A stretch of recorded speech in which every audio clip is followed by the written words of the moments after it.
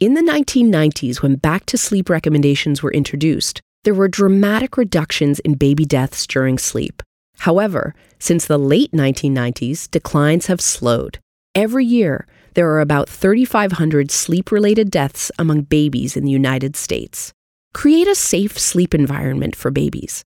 Place them on their backs for all sleep times, naps, and at night. Use a firm sleep surface, such as a mattress in a safety-approved crib.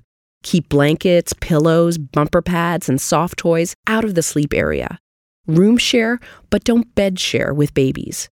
These practices can help lower the risk of sleep-related infant deaths, including sudden infant death syndrome or SIDS, accidental suffocation, and death from unknown causes. Healthcare providers should advise caregivers on safe sleep recommendations before and after the baby is born. To learn more, visit cdc.gov/vital signs.